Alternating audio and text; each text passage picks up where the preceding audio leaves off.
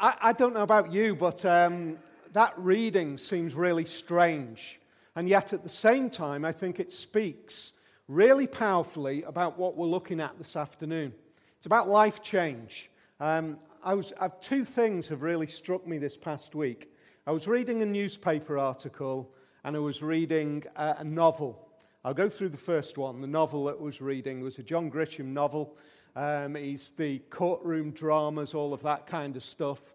It's called The Street Lawyer, and it starts with a guy who's really high-powered, working 10, 12, 14 hours a day, 6, 7 days a week, in a law office in America, and then all of a sudden, on one particular morning, his life changes and his perspective on life changes massively. He ends up being held hostage with a group of other lawyers by a homeless guy, and the homeless guy ends up being shot by the police. That's not a spoiler for the story. That's within the first chapter or so.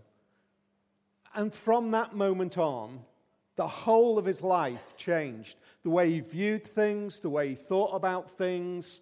I guess for many of us, we've been through those kind of experiences. A moment in life that changes everything.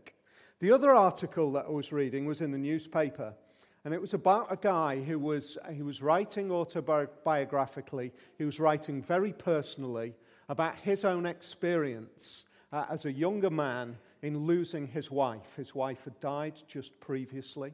And in this article, he was writing in one of the national newspapers, he was writing about suddenly going into work just seemed so second class, so comparatively unimportant, because the whole of his life had changed. Everything in life was now seen through a different lens, a lens which he'd never expected.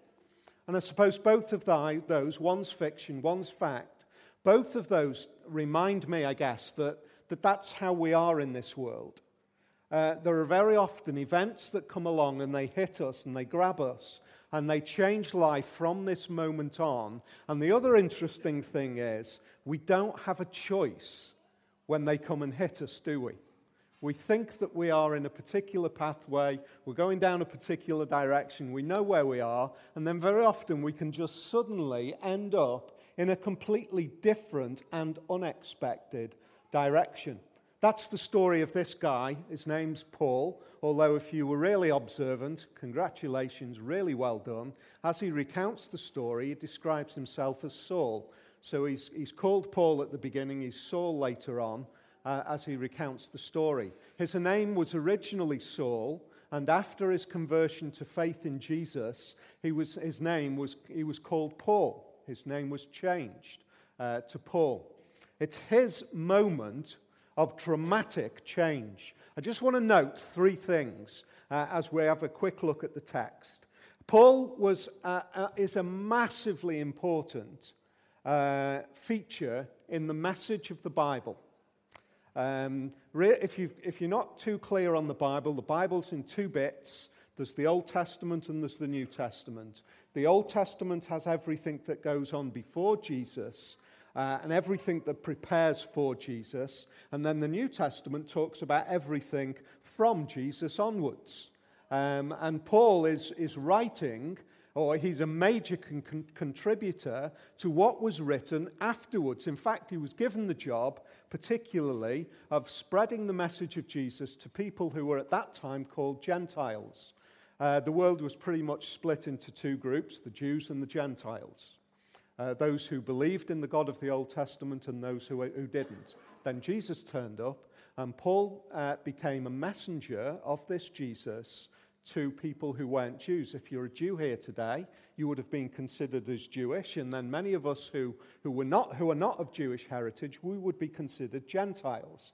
In fact, for lots of us here this afternoon, we're here because of the message that Paul spread to the Gentiles. But here's what changed for Paul. They heard him speak. He's recounting this story to a group of people. He says, I was a Jew born in Tarsus of Cilicia, but brought up in this city. I studied under Gamaliel and was thoroughly trained in the law of our ancestors. I was just as zealous for God as any of you are today. I persecuted the followers of this way to their death, arresting both men and women, throwing them into prison as the high priest and all the council can themselves testify. I even obtained letters from them to their associates in Damascus and went there to bring these people as prisoners to Jerusalem to be punished. First thing that we see about Paul, he was absolutely convinced of what he knew in his mind was true. He was absolutely convinced that this Jesus was a fraud, a charlatan, and somebody who it was absolutely right that he was killed. He was utterly convinced. His worldview was shaped like that. Absolutely sure. In fact, he was so sure that his life ended up reflecting what he was convinced of. He was so committed to that view that not only did he round up people who were talking about Jesus, have them thrown into prison, have them killed, he also was sent as, if you like, out into to gather, in our language of today, he was sent to gather refugees to bring them back, to throw them into prison. That's the kind of thing that he was sent to do. That's what he's talking about when he says, I was sent to Damascus. People who believed in Jesus, who fled from persecution, from his persecution, he then chased after to bring them back. That's somebody who is utterly convinced that the message of Jesus is wrong. I find that really interesting. I find it really interesting because here we are 2,000 or so years later, and there are people who are absolutely in the same camp as Paul. I love those conversations. I have lots of conversations with people who don't believe what I believe, and they're great conversations. I don't think I've ever yet managed to fall out with anybody up to now, but please, I try. We'll be, friendly conversation afterwards. Please don't beat me up. People who think, Paul, you're an idiot. Paul, me. You're an idiot. If you really think this Jesus is real. There is a worldview which we are shaped by. And I understand that. And I respect that worldview. I respect that in the world that we live in today, the idea of believing in Jesus is really quite bizarre and really quite strange, relatively speaking, because we are fixed in a particular way of viewing the world. I guess that's very often shaped by our ideas of science and how we feel in one frame of mind that science has disproved the idea of God. On the other hand, I think all of us, interestingly, are becoming less and less sure about science. I find it really funny. I won't ask for a show of hands, but who's done a diet up to now in their life? I'll put my hand up on behalf of everybody else. And then I find out that actually the diet that I was doing a few years ago is no longer what I should be doing, because the scientists who were telling me all of that stuff was really bad a few years ago are now telling me all of that stuff that's really bad is now really good. And I should actually be eating fats. And I should actually, fats are now good for us. Sugar is the major challenge. That's fascinating. I'm no dietitian. So please don't listen to me. Don't say, go and do what he says. Not at all. But I find it interesting that we're ever changing the things that we think we're so sure on. It's an interesting world that we live in, isn't it? Paul was like that. He was absolutely sure. He was convinced. He was really smart, and he'd studied. He studied under a man called Gamaliel. That tells us that not only was he convinced because he was born into it, but he absolutely committed himself to learning about it. And his worldview, that's what it is. So he gets this letter to travel to Damascus, to grab the refugees, to bring them back, to imprison them, and to kill them.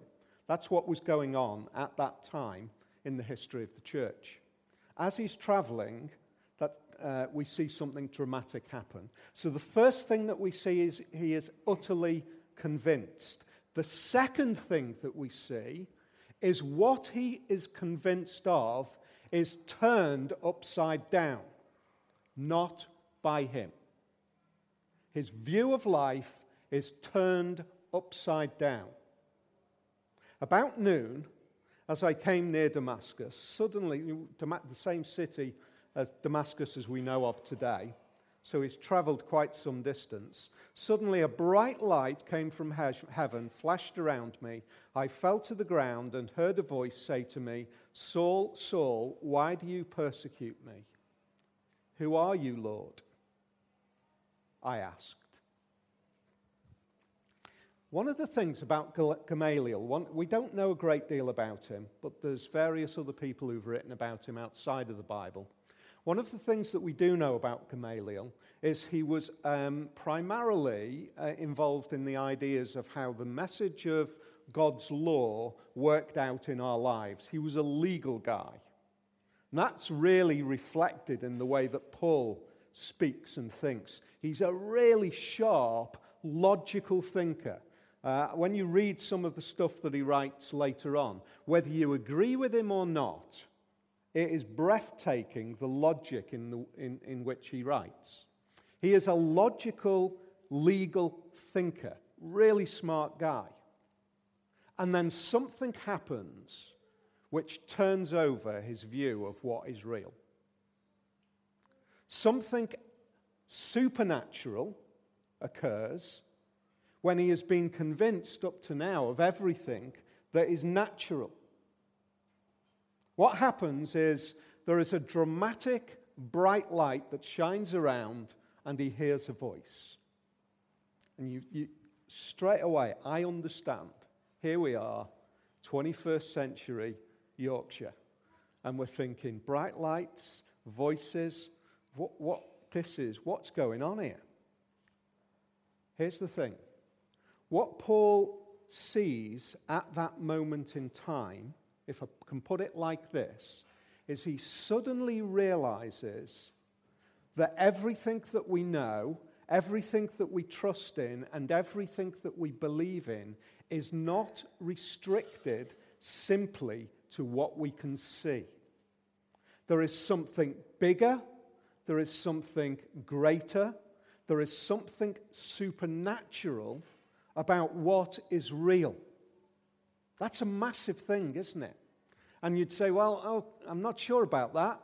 Well, let's just take it on a step. I think for lots of us, we want to think that there is something more than just the physical stuff, don't we? We want to believe that there is something which is, if I use the word spiritual, it's something which is not constrained by this world. We know that when we talk about things like love or loss or even bereavement. The guy who I referred to earlier who's talking about losing his wife. I find it really poignant the way he writes about not wanting to believe that that's the end. There is something in us which resonates. It feels something when we think about something bigger and more than just us. One of the things that I've found fascinating is the difference in conversation between people who are my age, older, and people who are younger.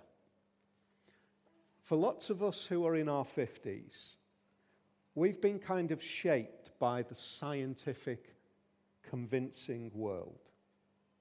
We grew up in school with it. That's what we're committed to. We're shaped by it. We think like that.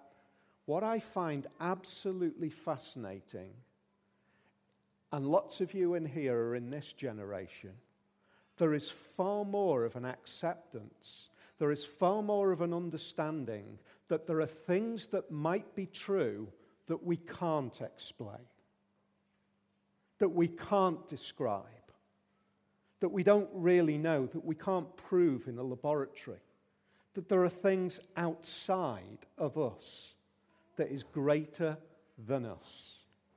I find it amazing We live in a generation, somebody wrote in a newspaper last year, I think it was, we live in a generation which is more spiritual than it has been in decades. Interesting, isn't it? The question is, which spiritual is true? Here's the thing. So here we've got a guy, he's utterly convinced of something, then something supernatural breaks in and shakes his world. Everything that he previously had as a foundation gets changed. The third thing is this. He asks, "Who are you, Lord?" And the answer is, "I am Jesus of Nazareth, whom you are persecuting." The final and third thing is this. Jesus changes everything. So he's convinced of one thing, something rocks him, and then he gets a reply, which is Jesus changes everything. He is on his way to arrest people, imprison people, take their possessions, kill people, because they're proclaiming this Jesus. That's where he's headed to. I hate these people. I want them off the face of the planet. They're a disgrace. They're a horror. They're turning people to a completely ridiculous, crazy idea that this Jesus, who we say we killed, they say he came back to life, and he hears a voice which says, "I am Jesus of Nazareth." Now that is either true, dramatic, and life-changing, or Paul is delusional. There's the two options. It's one of those two. He's either delusional or it's true. The outcome of Paul's life, the end of his life, in just the most amazing irony, in one sense, is Paul, who was a persecutor and a killer of people who were followers of Jesus, Paul ended up dying because he was a follower of Jesus. In other words, this one event in his life was so dramatic, so significant, and he was so convinced of it that he was willing to die for it himself. I don't know what you believe in. I don't know what convinces you. But in a court of law, the things that convince us are witnesses. And that's what Paul is. He becomes a witness to the idea that Jesus, who was dead, is alive. This Jesus, the one who we nailed to a cross, the stories that they talked about him are true. He did die. He did go into a grave. He did rise again, and what's more, he is now living in a dimension outside of our view and understanding, a supernatural, eternal dimension. That, for Paul, changes everything. I find that an amazing little story. But what's the outcome? Well, the outcome is quite dramatic. He goes to a town, and a man called Ananias, who is already prepared by God to meet him, meets with Paul, and he says to him, "The God of our ancestors has chosen you to know his will and to see the righteous one and to hear words from his mouth, and you will be his witness to all people of what you have seen and heard."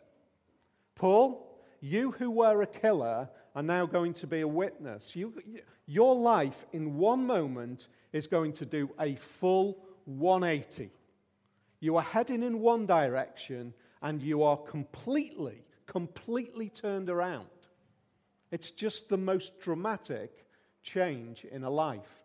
The person who you would least expect to be a proclaimer of Jesus becomes a proclaimer of Jesus. And now, he says, what are you waiting for? Get up, be baptized, and wash your sins away, calling on his name. That's that's one of the reasons that we're looking at this. What is this all about that we're talking about this afternoon and doing and observing? It's quite simply this. And this is what Paul does. And this is what Nikki and Ellie are going to do in a few minutes. Paul makes a statement by what he does. Not by words, by what he does. He acts out what he believes. He says, I believe that Jesus who was alive, was killed, was raised back to life, and is now living in heaven. That's what I believe. And what's more, I know that I need to be forgiven of my sins by him. But I do believe that. I believe that I am forgiven by him, and I am going to display that by being baptized. In a few minutes, Nikki and Ellie are going to get into this water, and what looks in cultural kind of observance today as a really strange thing is going to be enacted out. It's happened, just to remind us, this has happened for the past 2,000 years. It's a display of what we believe. As they get into the water, it's a picture of me being what I was like when Paul was on his way to Damascus. It's a picture of me saying that I didn't believe. But when I go into the water, I then, in one sense, it's a picture of me being in Jesus. Because Jesus did what? He lived, he died, he lived again. He returned and was eternally alive. And that's what baptism is. It says, I lived in one way, but then I died to that way. And when we go into the water, it's a picture of us, in a sense, it's displaying that I'm saying I've died to the old me. And there's a new me that comes to life. And the new me is no longer all about me. It's all about Jesus. That is what this is.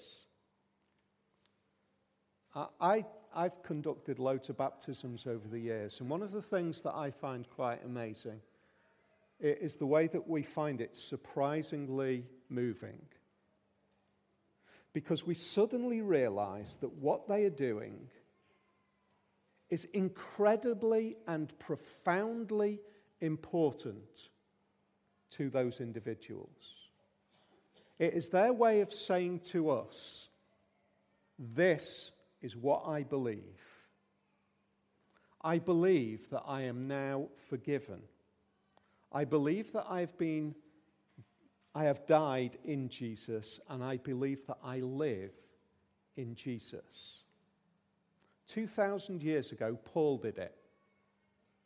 And for all of the years since, in all sorts of different ways of doing it, different ways of describing it, the church has been doing it. I'm really excited about the next few minutes because it connects us to events all that time ago. But it's exactly the same statement. It's saying, this is what I believe. I believe that Jesus lives.